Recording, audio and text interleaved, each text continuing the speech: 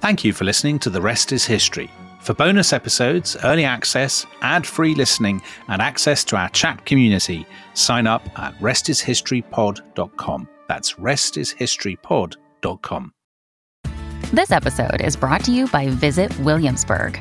In Williamsburg, Virginia, there's never too much of a good thing. Whether you're a foodie, a golfer, a history buff, a shopaholic, an outdoor enthusiast, or a thrill seeker, you'll find what you came for here and more. So ask yourself, what is it you want? Discover Williamsburg and plan your trip at visitwilliamsburg.com.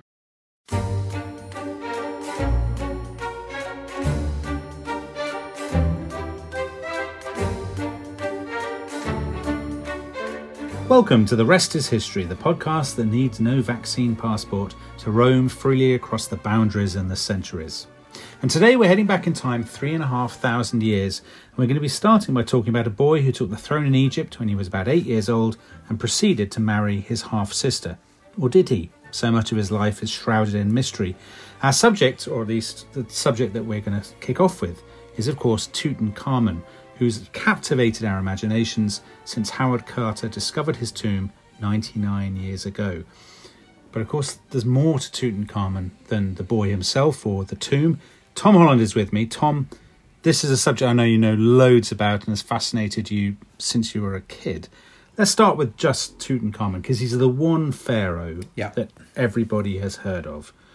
What is it about him, do you think, that has seized our imagination? Yeah, he's the most famous pharaoh by miles. And yet, when he was alive, he didn't reign for very long. He was a very obscure pharaoh. And the reason, of course, that he is famous is that he is the pharaoh whose tomb, full of treasure, survived the depredations of robbers. And so when we think about the glory of the pharaohs, this kind of golden realm, we think of Tutankhamun, because there we get a glimpse of the incredible wealth, the sophistication, the beauty of that incredible civilization. But on top of that, I think there are two further reasons why Tutankhamun is so famous and why his story is so haunting. The first is the story of how it was found. So the process by which Howard Carter came to uncover the tomb, it goes back years and decades. And it's kind of the last gasp. Howard Carter is about to have his funding cut, and then he discovers this stairway, and he peel away the dust, and they get down, and there's a door, and it's intact. And you've got the story of the curse and everything. So that's brilliant.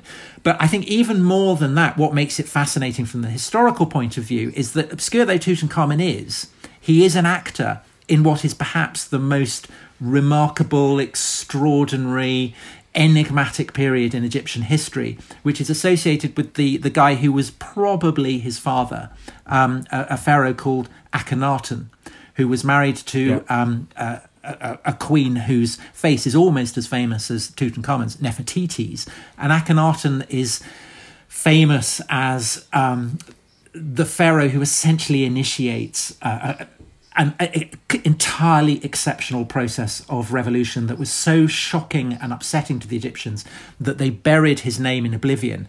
And Tutankhamun's name was buried as well, and that's basically why his tomb survived, because he was forgotten about. Okay, don't tell us what Akhenaten did, because for listeners who don't know, that can be our big reveal later on when we get into the Akhenaten story, because I agree with you. I think the Akhenaten story is I think it's, without any question, one of the single most interesting stories in all world history. And I'm talking about thousands of years. But let's just focus for a second about Howard Carter. Now, Howard Carter's story, it's interesting, isn't it? Because it's one that all children learn, certainly all British children. And what is it about it, do you think, that, he's working for Lord Carnarvon? I mean, I can remember this from the books I read as a kid. He's working for Lord Carnarvon, and there's the story about the curse and the dog barking in Cairo or whatever, or that's right, he's dying and all this sort of. Yes. So how much? Tell us. I mean, you'll know much more about this than me. Tell us some of the sort of background to all this. So Carter was he was a professional archaeologist? No, he wasn't. And this is part of the romance of it, is that he was an illustrator. And he went out as quite a young man to Egypt. And there he met the brilliantly named Flinders Petrie, who was an archaeologist. And Flinders Petrie was working at a site called Amarna, which is about halfway between Luxor and Cairo. And now, don't spoil the reveal by telling us about Amarna. I won't, but... So this is a part of what Howard Carter immediately gets gripped by, and this is a buried city that hasn't been excavated before, so it's kind of virgin territory, and Carter is doing the illustrations for this, and he just completely gets the bug.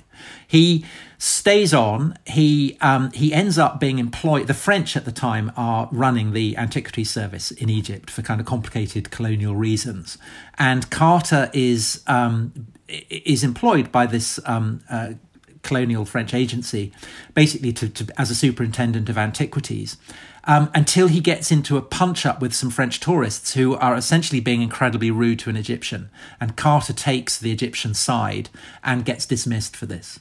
So the sense that it's a good story. Yeah, so Carter is kind of on the side of the angels, but he's a temperamental, difficult man, and from that point on he stays out in Egypt, and he basically hires himself out to visiting grandees, billionaires, Americans, British, whoever, who essentially coming to Egypt, and they buy kind of the right to excavate certain areas, and they employ Carter.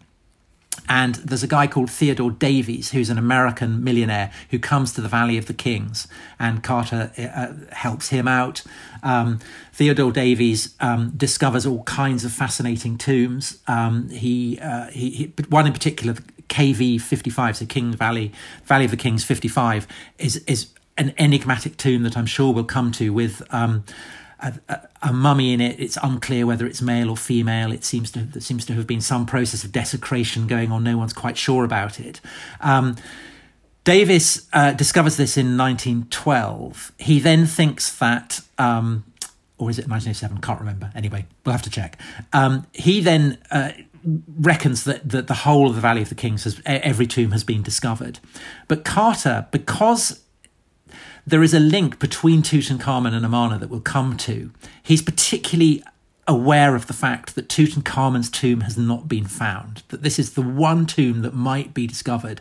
And so when Lord Carnarvon comes out, who is there for his health, the Egyptian climate is seen as being very healthy, he comes out, he employs Carter. Carter says, look, let's go for Tutankhamun. And they dig and they dig and they dig and they don't find it, and years go by, and 1922 comes around, and Carnarvon says to Carter, look, this is going to be the last season. And Carter goes, okay. And that's the jeopardy.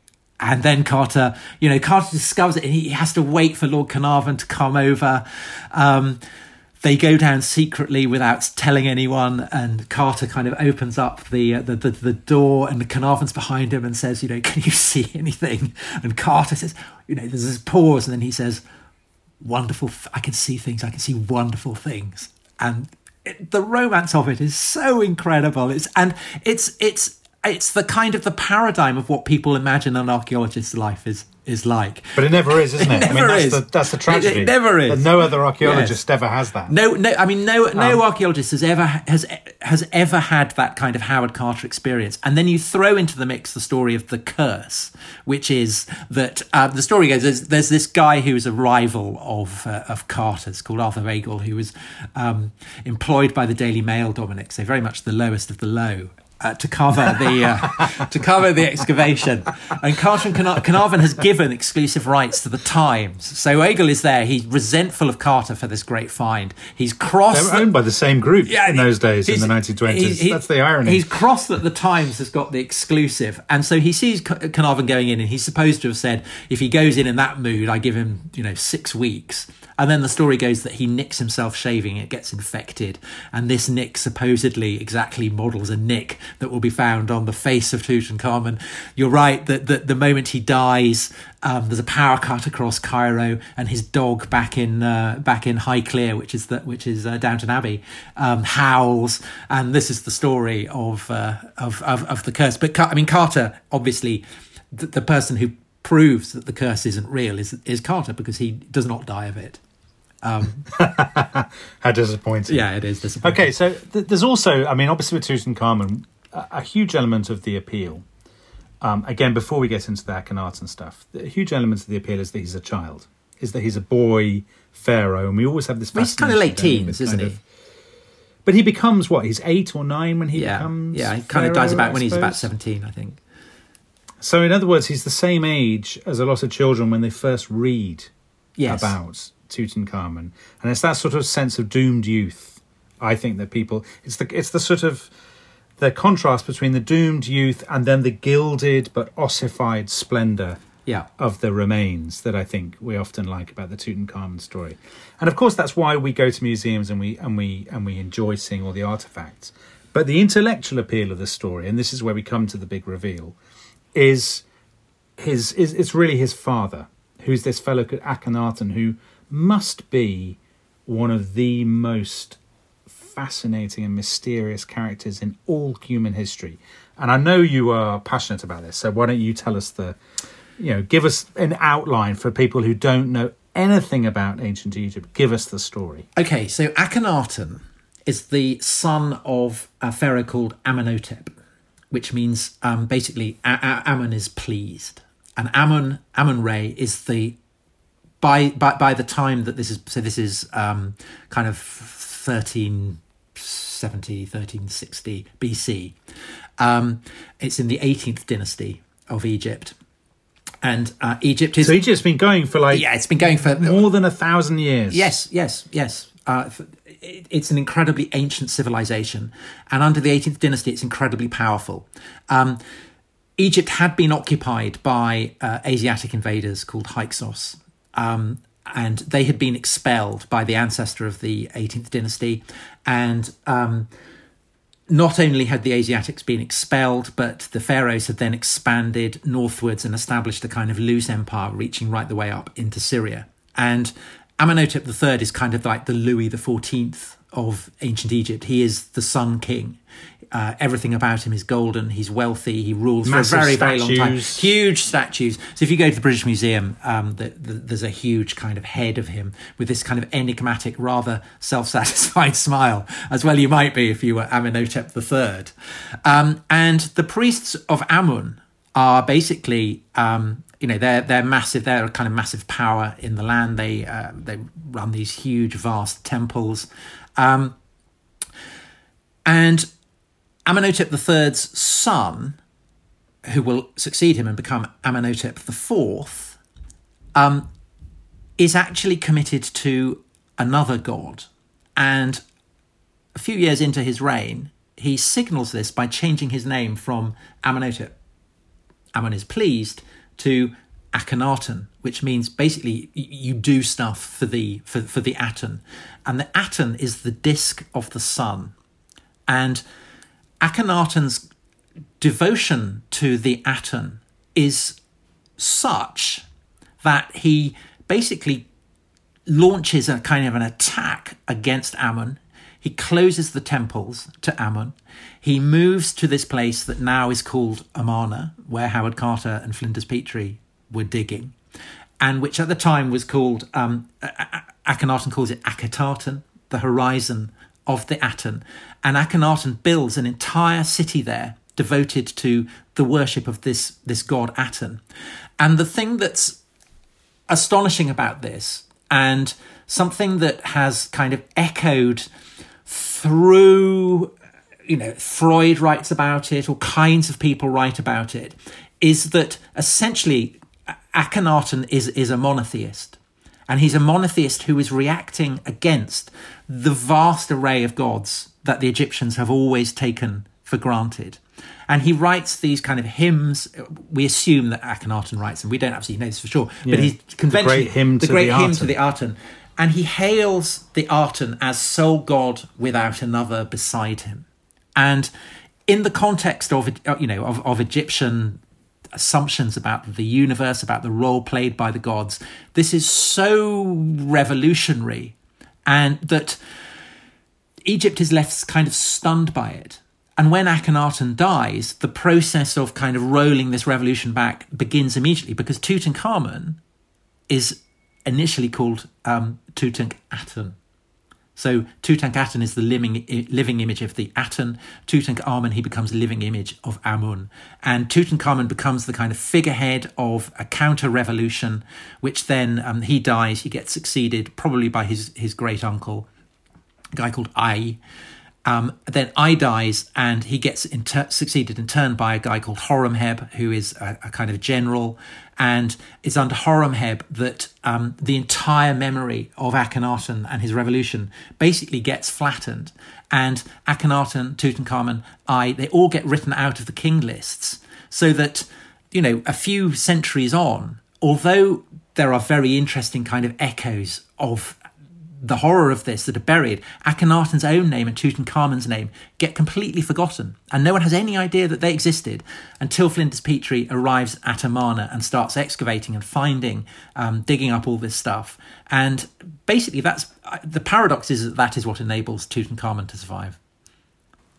So there's so much to unpack here. Maybe we'll get to the purely religious stuff, which I know you're fascinated by, and the influence of Akhenaten and the way that people have tried to understand, is he the father of all our monotheistic religions and all the rest of it. But just looking back on this as a sort of historian of the 20th century, what's really striking to me about it is you have this guy who he's had a very domineering father who was the great pharaoh, who was kind of, I think, deified in his own lifetime, Amenhotep III.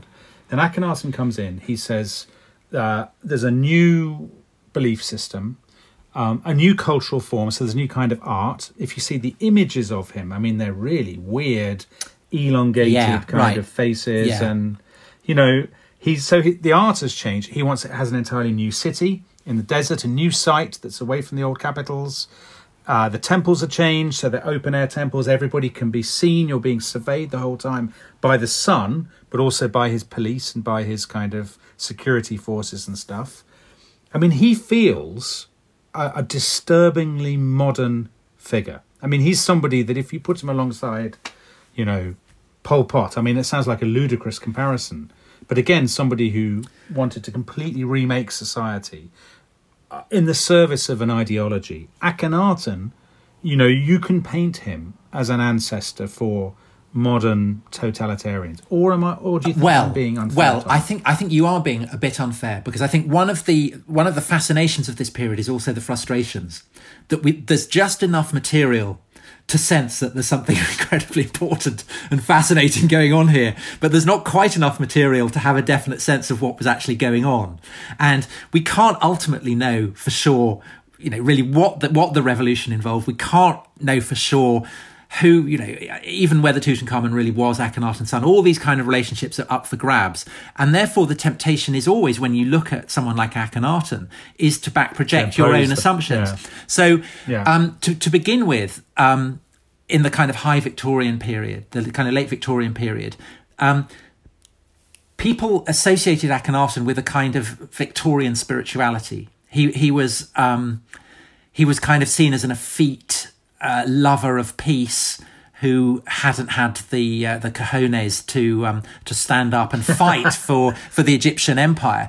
And what added to that... Is that partly because of his statues, Tom? Yeah, well, it's partly because of so weird and androgynous in his... Yeah, it's partly because of the hymn to the Aten, where it's kind of quite a universalist hymn. So there's the sense of kind of Egypt as being radically different from the lands beyond has gone. And this is kind of very kind of radically distinctive approach. But it's also, as you say, yes. So the Amarna art is incredibly odd, and Akhenaten is portrayed with kind of a huge, great cranium, often with kind of hint of breasts, a woman's hips and buttocks, and then very kind of thin, spindly legs.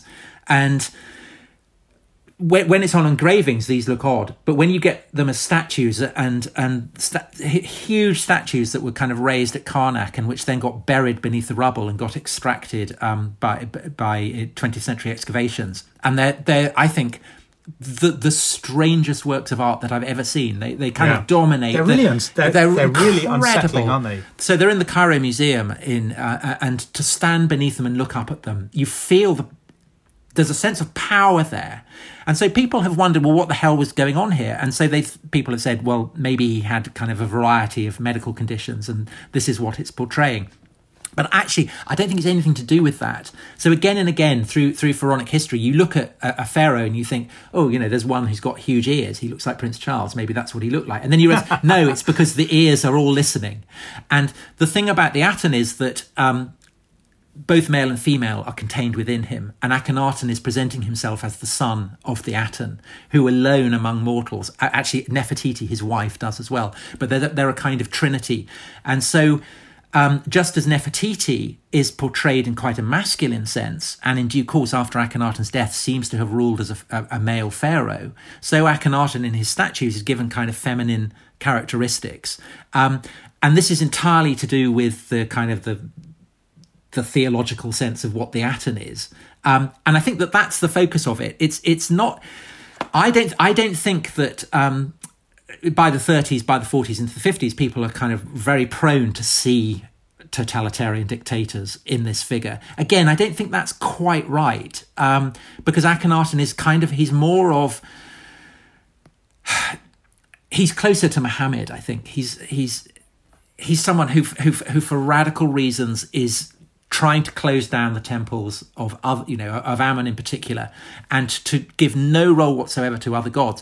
And he is prepared to go as far as he can to encourage people to have a stake in that. But this is a kind of Bronze Age ruler. He doesn't have the apparatus of a totalitarian state to enforce that. And the measurement of that is that when he dies, the whole thing basically, like a stack of cards, falls down. Okay, well, let's hope no one says that of this podcast. We're about to take a break, and we'll come back, and I think Tom will be talking to us about religion. Knowing Tom, we shall find out. See you in a minute. This episode is brought to you by BetterHelp. Bottling everything up is never a good idea. It can have terrible consequences. For instance, look at all the conflicts throughout history. I wonder how many of them could have been solved if they just talked things out. And Tom, I have a confession for our listeners. As you know, I've been really struggling with anxiety about the massive series that we've got coming on The Rest is History, all the prep we have to do for that series on the French Revolution, the First World War. I mean, it's all mounting up, isn't it? And when we talked it out, I felt so much better now that I got all those crippling anxieties and insecurities off my chest. If you want to talk, you can always talk to me. But if not, then I highly recommend therapy. It can help you learn positive coping skills and how to set boundaries. Therapy isn't just for those who've experienced major trauma. It empowers you, Dominic, to be the best version of yourself. If you want to give therapy a try, why not check out BetterHelp? It's entirely online, it's convenient and flexible, and it's really easy to get started. You just fill out a brief questionnaire and they'll match you with a licensed therapist. Get it off your chest with BetterHelp. Visit betterhelp.com/restishistory today to get 10% off your first month. That's BetterHelp, HELP.com/restishistory.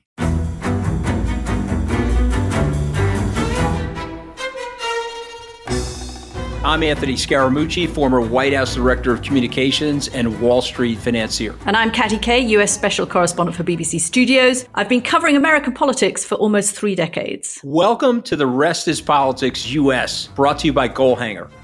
Go on, tell us, were those donations you made, like Obama in 2008, was that idealism? Were you hoping to get something out of these campaigns that would serve your own business interests, for example? So I think this will either make this podcast incredibly successful, Katty, or people will be horrified and they'll shut it off right now because I'm going to be very real with you. The Obama donation, I had gone to law school with President Obama. We were not classmates. I was a few years ahead of him. It was 2007. He was then Senator Obama. I had a check in my breast pocket. I went over to the senator. I said, Senator, you and I didn't really know each other in law school, but I'm about to hand you a big check. Can I lie to my friends and tell them that you and I knew each other in law school? Well, Obama looks at me, had the best smile in American politics since Jack Kennedy. Forever. Yeah, he lights up. He looks at me and says, I'll tell you what, if you double the amount of the check, we'll take it back to Hawaii. Okay. And I looked at him. I said, you're done. I had another check in my pocket. I ripped it up. I doubled the amount of the check. And I'm going to tell you right now, I've been to more White House Christmas parties during the Obama administration than the Trump administration. In this pivotal year for the United States, democracy, and world affairs, Britain's biggest podcast, The Rest is Politics, is launching stateside. Uncovering secrets from inside the Biden and Trump inner circles and how they shape the world's most important economy, but also the global economy too. New episodes are released every Friday morning. Just search The Rest is Politics US wherever you get your podcasts.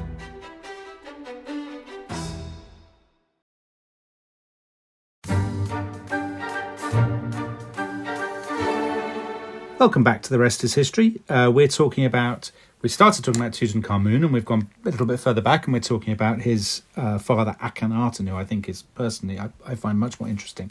Tom, there's another figure, of course, which is Nefertiti. Now, Nefertiti, Nefertiti's been in Doctor Who. Well, we remember there Nefertiti. You go. That's the measure of historical significance, isn't it? She went on an adventure called Dinosaurs on a Spaceship. Dinosaurs and Nefertiti. It was the greatest program ever made. She and a Victorian explorer were fighting dinosaurs. Right. So Nefertiti we all remember because the bust. There's a great bust of Nefertiti, and it's this fantastic it's a head. image of her head. Yeah. Not the other. Yes, not the other kind of bust. Tell us about Nefertiti. Is she more than a head? I mean, is she more important historically? She is a very significant figure. So the 18th dynasty has two ruling pharaohs who are female. There's Hatshepsut, great pharaoh who, wonderful mortuary temple, sends a voyage to the mysterious land of Punt. And then you have, it seems, Nefertiti. Her name means beautiful lady has come. Nobody's entirely sure who her parents were. Probably though, I think, who the guy who succeeds Tutankhamun. And she is very important in Akhenaten's religion. So she's signed up to it. She completely signs up to it. The centre of it. And when you in the tomb images, you have the disc of the Aten, and then you have the rays that come down. And at the end of the rays, you have hands. And these hands, they bless Akhenaten and they bless Nefertiti. And Nefertiti, unusually for queens who are standing next to their husbands, is the same size. So this is a kind of reflection of the huge significance that Nefertiti has. Now there were images, Tom, where they're holding hands and stuff. Yeah, and they're really extraordinary. Yeah, so the sense of kind of closeness, of connubial closeness, is really important. And it was thought that for decades, that after about 12 years of Akhenaten's reign, that Nefertiti vanishes from the record and that she'd been kind of driven into disgrace. But that's no longer the consensus. And the consensus now is that after Akhenaten dies, Nefertiti takes on a male pharaonic name and seems to have ruled for several years, and then Tutankhamun succeeds her.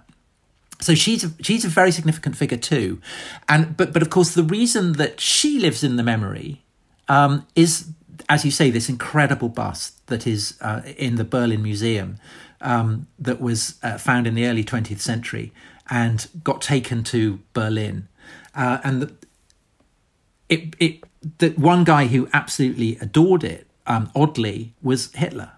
And Hitler was obsessed by Nefertiti. And Goering at one point was going to return the bust of Nefertiti to the Egyptian government. And Hitler personally stepped in to stop it, because his dream was that when he built the great capital of Germania after, global triumph, he was going to build a massive, great complex of a museum to Egyptology.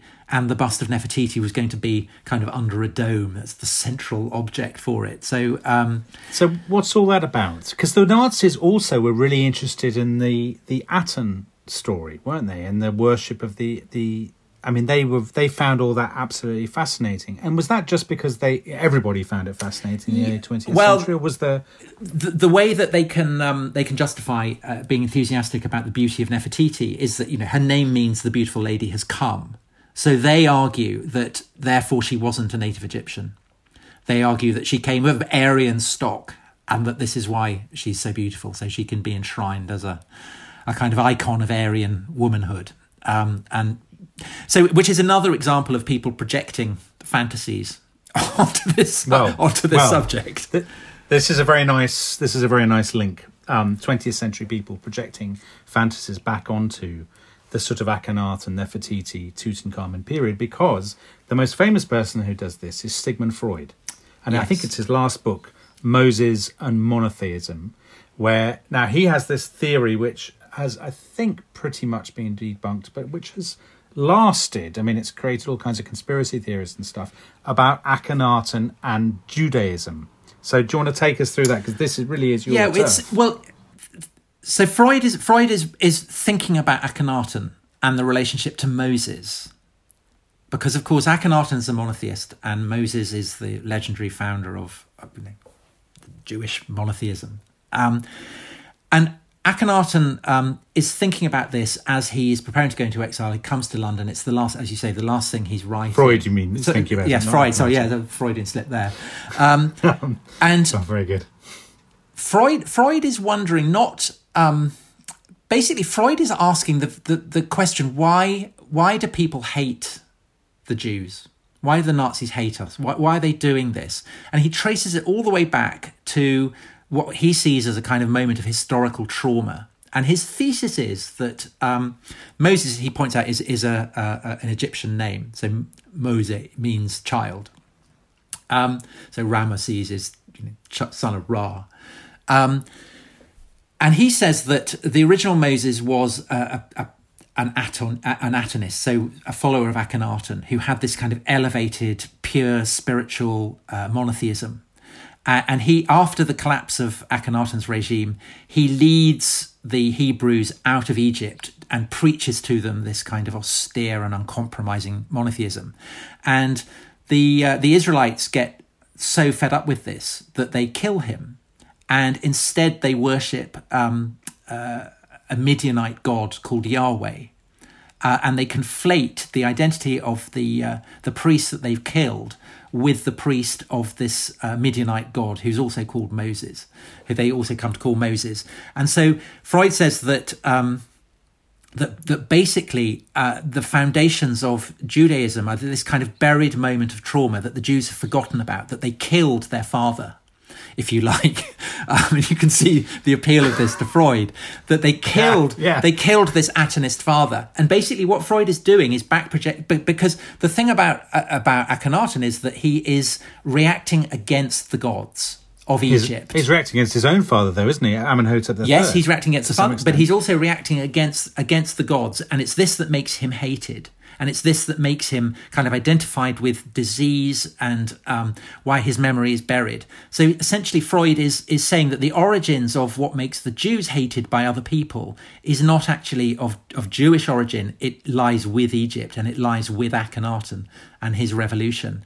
And you're right, the people, I mean, this is a kind of, again, it's another fantasy, but it is expressive of the way in which the relationship of Akhenaten to Moses and to the tradition of monotheism is something that people kind of remain completely fascinated by. And well, let's talk about that a bit, because that's something that's so crucial to your recent work. So in a way, we've kind of undersold what a revolution this was. So if you partly because I think it's hard for people to understand, because they think of religion as something that is a kind of optional bolt-on to your life. You're religious or you're not. It's like a hobby. You go to church on a Sunday. But for the Egyptians, and indeed for anybody at that time, religion wasn't an accessory. It wasn't part of life. It was life. The gods were around you all the time. It was your entire cultural and imaginative world. So to break with that and to say all those gods are balderdash, there's only one God and all the other gods, and all the rest of your imaginative and cultural world is a lie or is nonsense. I mean, that's a greater break than the coming of communism in Russia in 1917 or anything like that. Completely devastating, because you're erasing the entire mythology that has given meaning to your life, and actually particularly to your death. So in a sense, that's the most radical thing of all, is that for the Egyptians, normally when you see the sun going through the sky and then it goes down into the underworld and there's a kind of great fight with a demon and then it comes back up again. And human beings are intimately bound up with this struggle. And as a human, you don't see, you know the gods, but you don't see them. And then when you die, that's when you see the gods. But Akhenaten gets rid of all that. So he describes the Aten going through the sky and then the coming of night, and all the kind of mythology for it has gone. And so presumably all the mythology about what happens to you when you die has gone as well. And essentially, everybody in Akhenaten's Egypt, they can see the sun, so they can see the god, but they can't know it, because the only person who can know it, in fact, the only two people who can know it, are Akhenaten and Nefertiti. So essentially, must be frightening, terrifying, completely terrifying. And I think that explains the kind of the violence of the reaction against what he was talking. People, it was a kind of psychic strain that was kind of overwhelming. But then it also explains, I suppose, because it's such a colossal break, because it's the first time somebody has said there's only one God, not lots of gods. But it's also, I guess, the first time that a single individual, a powerful individual, has said to, hundreds of thousands, millions of other people, what you think is wrong. You must now follow my new order. It's the first time recorded instance in history of somebody creating a new order, which is something that we're now very familiar with. And because of that, it's left this huge intellectual and cultural afterlife, hasn't it? So Thomas Mann wrote about it in his book Joseph and His Brothers. Philip Glass has an opera about Akhenaten. And scholars still argue about this, don't they? There's a fellow who I know you think very highly of called Jan Assmann, a German sort of Egyptologist who's written a lot about this. Yes, at Heidelberg, who wrote a fantastic book called Moses the Egyptian, which is essentially about it. It looks at how Freud kind of interprets it, but traces it all the way back to the Egyptian period. And he argues that the stories that are told in the Ptolemaic period, so the period after Alexander has conquered Egypt, and then into the Roman period, that various stories are told in which trace elements of Akhenaten can just about be distinguished. And essentially there's a story by an Egyptian priest called Manetho, who is living in the reign of the second of the Ptolemies, the royal Macedonian royal dynasty. And Manetho describes how there is a priest who leads lepers out into the desert. And the priest is from Heliopolis, so the city of Ra. So there's a kind of identification with the sun there. And he leads people who are sick with leprosy and with plague out into the desert. And he gives them kind of these strange teachings in which everything is upended. So there are no gods. All the multiplicity of gods have dissolved. There is only one God. All the dietary rules that the Egyptians hold are turned on their heads. And this priest then comes back and he conquers Egypt. He has the Hyksos, the Asiatics behind him. They rule, and then the pharaohs come and they kick them out and throw them out for good. And there's clear kind of garbled trace elements of something about Akhenaten there. But it's and this is why the association is with Freud and the Jews, is that it's kind of what Manetho is doing is he's linking this story with the Jews, because the priest who does this, Manetho says, one of the names that he has is Moses. And so it culminates, you get Tacitus writing in the beginning of the 2nd century AD, who does this. He essentially attributes all this to the Jews, and he says, the Jews, they just turn everything on their heads. Whatever most people do, the Jews do the opposite. And so, do you think some of this does lie behind sort of historical anti-Semitism or that sort of stuff? I think Assmann's case is very convincing. I mean, I find it very convincing, and I think that the fact that this kind of radical form of monotheism existed, that clearly it was kind of remembered by the Egyptians as a kind of buried trauma, and that then in the Hellenistic and Roman period it comes to be associated with the Jews, so that the Jews then get associated with this kind of these calumnies that do seem to have descended down the centuries from the actual time of Akhenaten. I mean, it's impossible to prove, because again, this is kind of the fascination and the frustration of it. But I think it's a really fascinating take on it. Really fascinating take. Okay, well, let's we've got to do some questions, haven't we? Before we do that, I forgot to mention when we came back after the break that we are now doing 2 podcasts a week. And our next podcast is a fantastic podcast about the history of comedy and comedy in history, history as comedy, and our guest is Al Murray, so don't miss that, please. Now, questions. Graham Elliott, Tom, says, was Tutankhamun really run over by a chariot? I hadn't heard this one, but Was he? I thought he suffered from scoliosis. Again, there are all kinds of theories about this. Being run over by chariots, another was that he was a victim of a murder, kind of smashed on the side of his head. The truth is, I mean, I'm not in any way an expert on this, but whenever you look at what people deduce from mummies, it seems to change every decade. And the classic example of that is the one that was found in KV 55, this mysterious tomb that was found by Theodore Davis, the American millionaire. You were going to mention that. And huge controversy even about what sex it was. Was it female? Was it male? At what age was he or she when he died?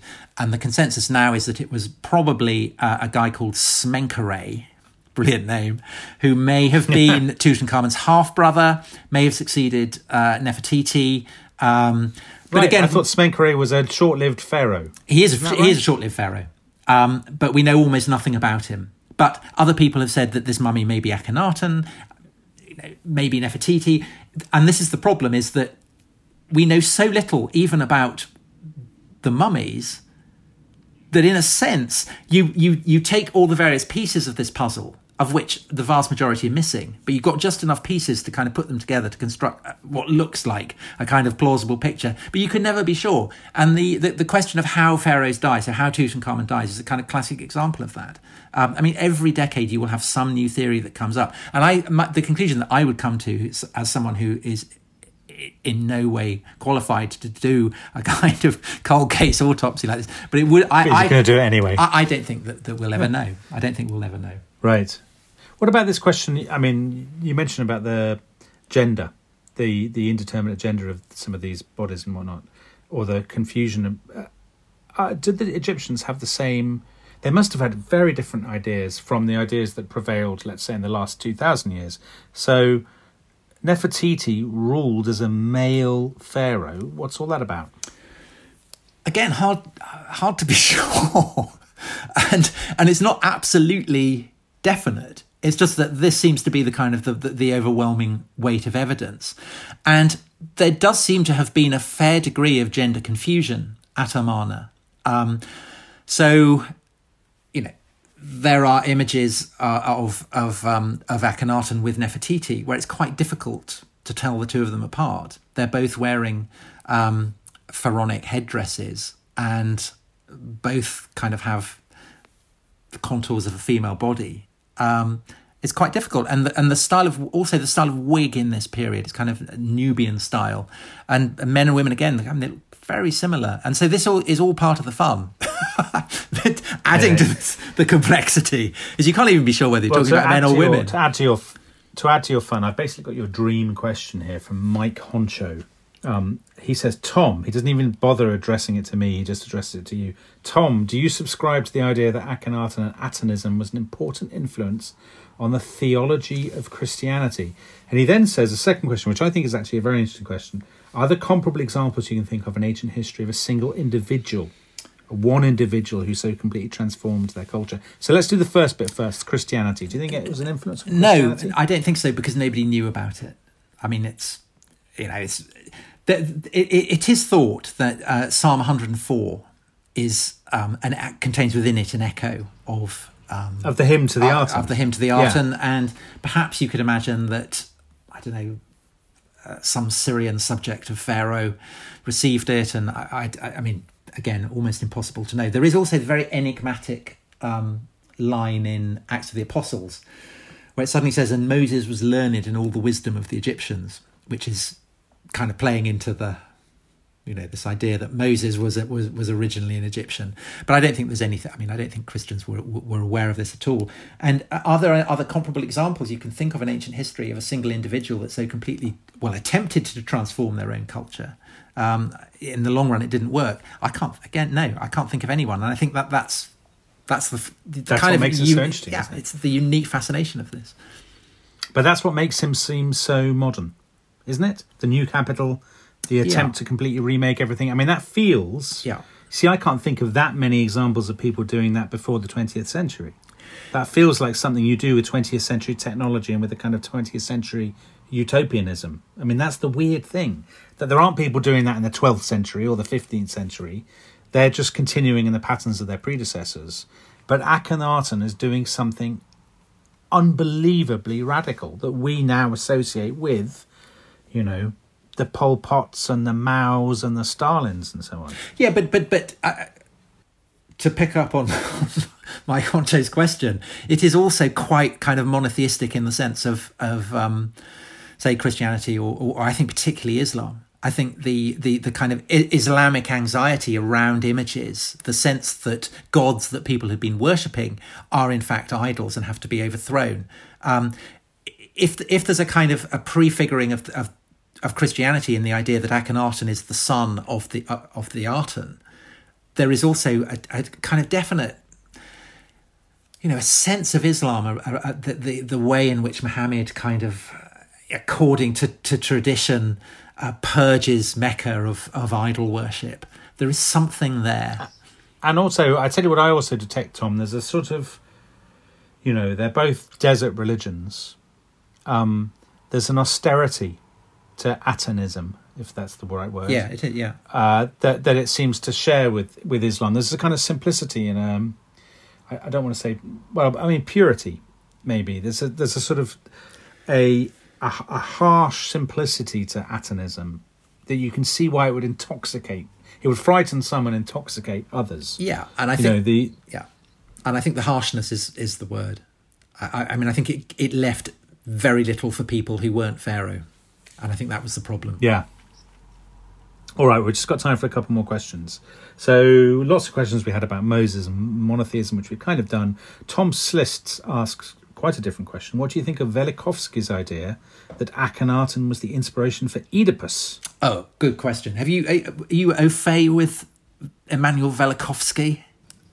I actually read him. He's bedside reading for me.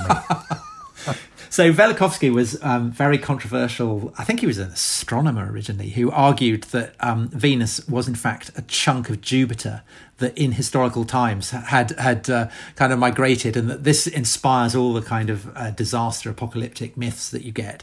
And kind of as an extension of that, having radically rewritten astronomy, he then rewrites the entire history of the Near East as well, and argues that the conventional dating is completely wrong. So he says basically he kind of cuts out 1,000 years of history, so that Hatshepsut, the 18th dynasty queen, is associated with the Queen of Sheba, who, according to conventional dating, had lived centuries and centuries after Hatshepsut. So it's, let's say, it's not broadly accepted. Although there are a couple of David Rohl is the kind of example of historians who do make play with this idea that actually there are centuries that are kind of missing, and that if you get rid of them, then you can kind of map things up much more neatly. But Velikovsky's theory of Akhenaten, as Tom says, is that he was the inspiration for Oedipus. And Velikovsky identifies Amenhotep III with Laius, who was Oedipus's father. And he identifies Amenhotep III's wife, Queen Tia, with Jocasta, who is the woman who Oedipus ends up marrying. And there are all kinds of play made with the fact that Oedipus lived in Thebes and Akhenaten lived in Thebes.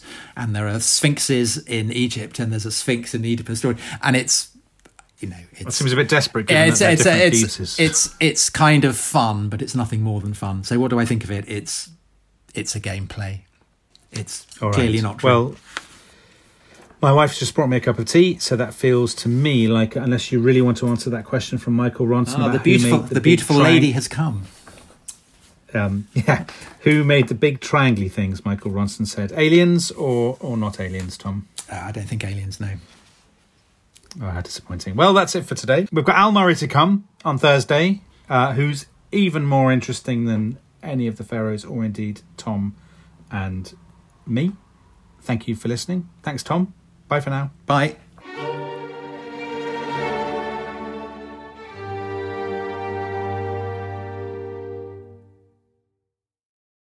Thanks for listening to The Rest is History.